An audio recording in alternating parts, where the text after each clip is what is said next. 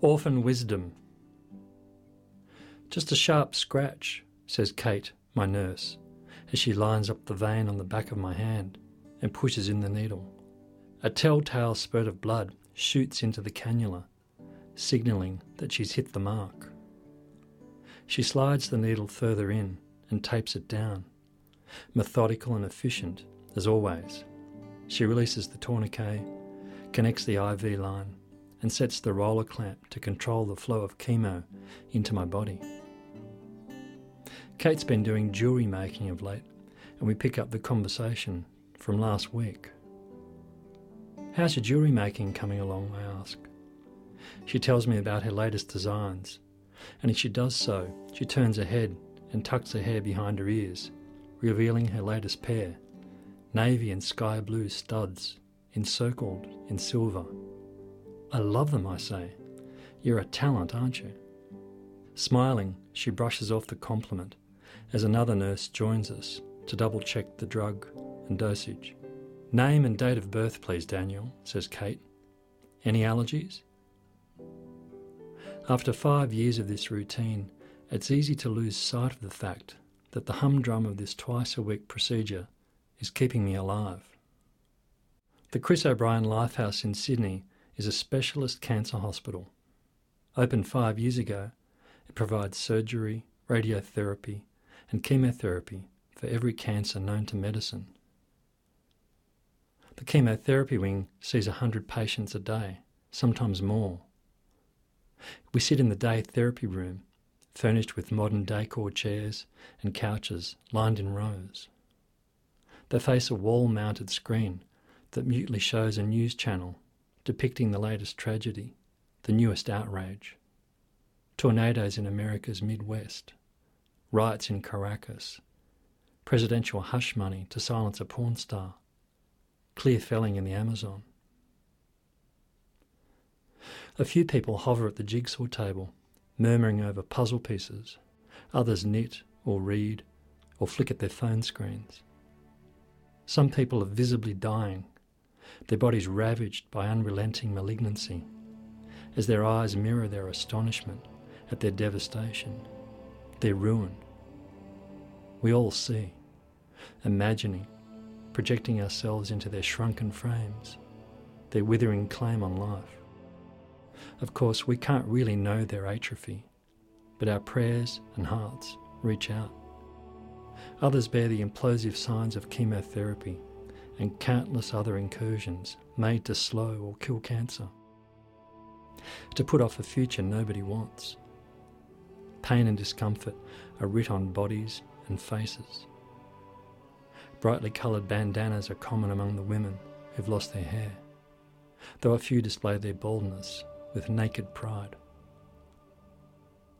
Some of the newly diagnosed patients weep openly as they're comforted by supporting friends and family members. Like the trees and cars and houses on the TV screen, sucked into the vortex of a Midwestern twister, they're in the maelstrom, somewhere between disbelief and terror. There's a grim determination here, tempered by an awareness that our fates are in the balance. Some of us won't make it to Christmas, despite the legions of drugs and prayers and stay positive attitudes many put their faith in to boost their odds. The atmosphere is familial in the day therapy suites where we get our chemo. There's a cabal of good-natured Irish and Canadian nurses here. They greet each other by first name and bring humour and humanity to the suffering all around them.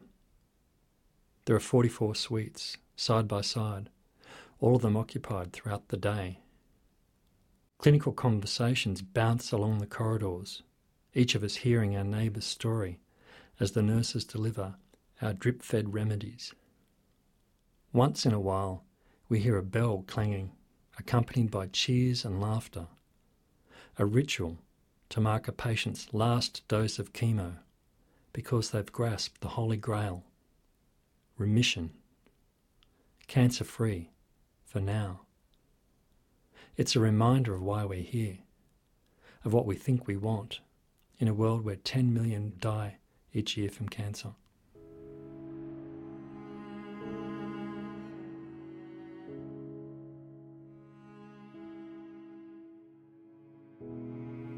What do you want when you're not dying, not cured, not in remission? How do you proceed, knowing you'll die one day of cancer, but don't know when? Keep working to pay off the house? Work part-time? Stop work altogether and live off your meagre savings while you have reasonably good health? What if you don't die on schedule and outlive your savings? And if you did take early retirement, how would you fill your days when most of what you've done for the past 40 years is work and save and raise a family? What's your purpose if you're not content with gardening and golfing and book club? More to the point, how could you be content with these occupations when there's a crying need for elders, people not just seasoned by life, but individuals stirred by an awareness that they're the beneficiaries of life? These were questions I faced after 5 years of chemotherapy. Not sick, not in remission, definitely not dying, but exhausted. 5 years of chemo and continuing full-time work were grinding me down. By the end of the working week, I had no energy, and I was spending my evenings and weekends simply recovering and sleeping to steel myself for the week ahead. If I stopped full-time work, I had enough savings to pay the mortgage and maybe last 4 or 5 years. Time and space in which I could make myself more useful by dedicating myself to a raft of what I thought of as eldering projects, teaching, community building, and sustainability initiatives I'd been coaxing along in my spare time for the past decade. Once upon a time we had elders, people whose words and deeds revealed the wisdom of living and dying according with the time-tested truth that life has limits. Elders are antimatter to the financial and economic ideologies of exponential growth and geometric progression. Instead, they're aligned with the everlasting cycles of birth, bloom, maturity, aging, and death. More than that, they bring us the old story of ancestry, whispering from across the generations, reminding us that we are life and heirs to the generative power of death. These elders are custodians of the past, reminding us of what it means to be human in an age of amnesia, fixated on evermore. They remind us that our kinship and lineage is grounded in the comings and goings of countless animations reaching back 4 billion years. They are living testaments of the truth that life will continue even though we won't, and that our lives are nourished and sustained by a non-negotiable covenant of reciprocity. But our elders are thin on the ground, casualties of a globalising culture hooked on potential and progress, on a credo that says tomorrow has to be bigger and better, no matter the cost. I felt this eldering in my bones and wondered if I had the nerve to sever my own ties to attainment and acquisition. While I deliberated the question whether to keep working, to keep slogging away in return for another paycheck to ensure my financial wherewithal, I succumbed to a seasonal bout of flu. I was never sicker or more moribund. If I needed reminding that I was vulnerable, immunocompromised, living in a body with few natural defences, the flu shook me awake and took me to ground zero. Lying low for the next few weeks, I came to a resolution. I decided to junk a cargo of long-held attachments. I served notice on my secure, superannuated job. I terminated toxic relationships. I spiked my social media subscriptions. I surrendered a stack of possessions. More than that, I resolved to turn my back on my long-term preoccupation with procuring a confident, cashed-up future, knowing that this was an addiction that kept me from my calling, my longing, my step into eldership.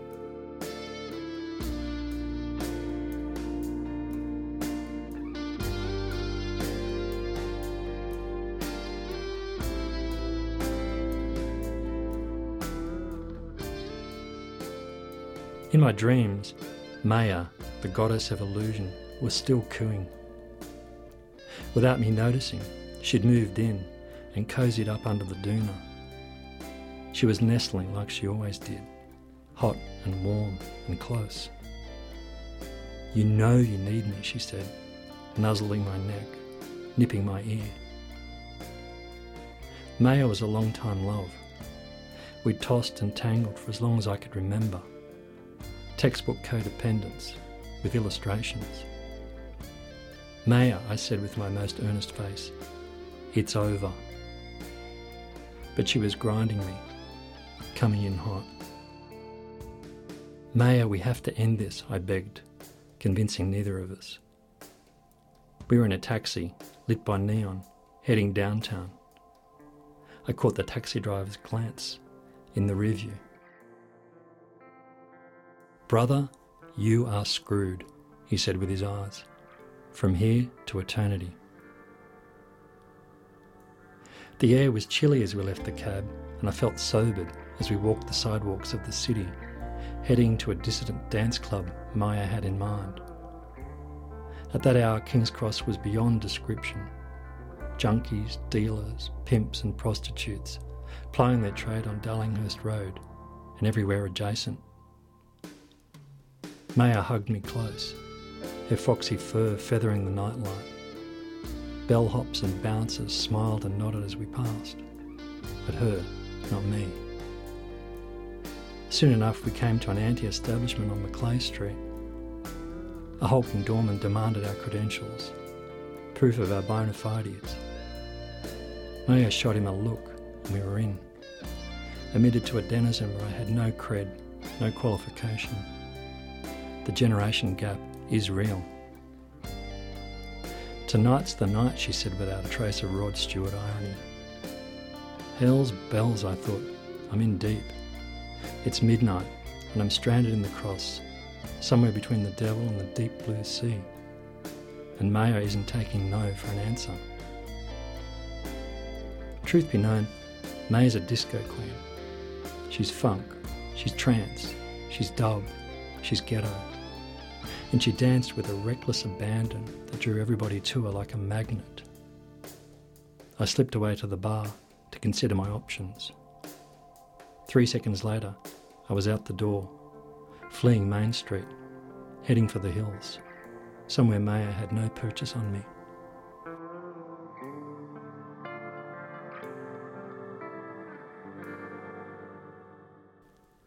Six months after I'd broken up with Maya and stopped working, I joined the local ranks of retired folks, most of them baby boomers, in the over 55s club. Expecting them to be cheerful and grateful at their good fortune, I was astonished at the resentments they harbour. This is the generation that never went to war, and thanks to the counterculture of the 60s and 70s and the reforms of the Whitlam government of the era, it was the first cohort in Australia to get free love, the pill, free tertiary education and free healthcare. 20 years later, just as they were taking the reins of power and privilege, the socially and economically progressive Hawke and Keating government introduced industrial and financial reforms that have profited the nation ever since. Australia, the lucky country, has seen 26 years of unbroken economic growth.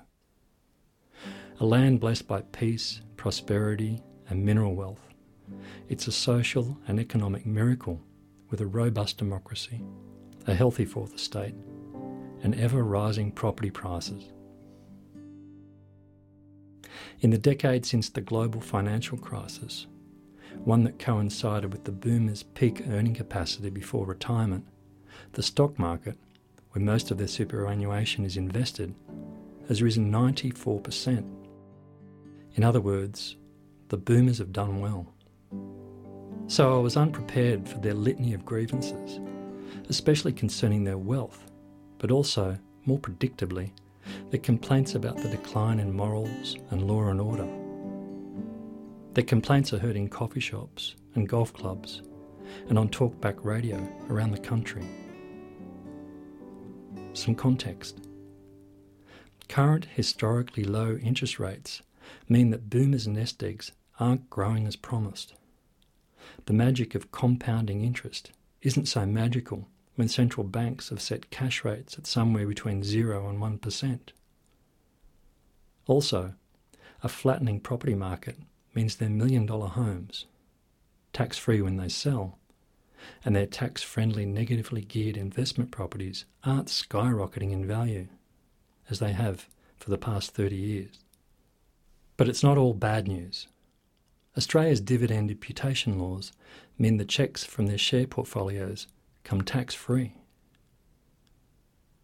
In Australia's general election of 2019, the Progressive Labor Party promised to reform dividend imputation and negative gearing rules that would have removed the tax advantages conferred on people with shares and investment properties. Labor's plan was to redirect the extra tax income to fund more schools and hospitals for the greater benefit of all. The plan would effectively transfer billions of dollars from a smaller, wealthy cohort, largely conservative voters, to a larger, less wealthy group of people, largely progressive voters. The proposal seemed like smart politics and an opportunity to assist younger, less wealthy people. The Conservative incumbent Liberal National Coalition government promised to leave the tax rules in place and ran an effective scare campaign against Labor's plan that saw the Conservatives return to government for another term.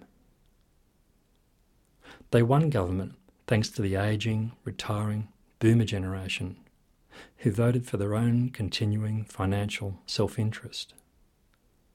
On the first day of trading after the election result, the Australian Stock Exchange saw its biggest rise in 11 years, adding $33 billion to its market capitalisation. Banks, mining and property companies, where the boomers are invested, were among the biggest winners. Most of all, retiring boomers resent ageing and the physical encroachments of growing old. In my neighbourhood, pelotons of middle-aged and older men wearing lycra rise early to cycle hundreds of kilometres each week. The 24-hour gymnasiums and yoga studios and bushwalking clubs are replete with grey-haired people pushing away their evanescence. Of course, all this activity is admirable and even desirable in the interests of public health, in an age of ballooning obesity and heart disease. But it feels more like muscular denial. Sequestered in well-heeled suburbs, cloistered in their holiday houses by the coast, cosseted together on their over-55 travel tours, they've all but shrugged off any sense of duty to the younger generations behind them.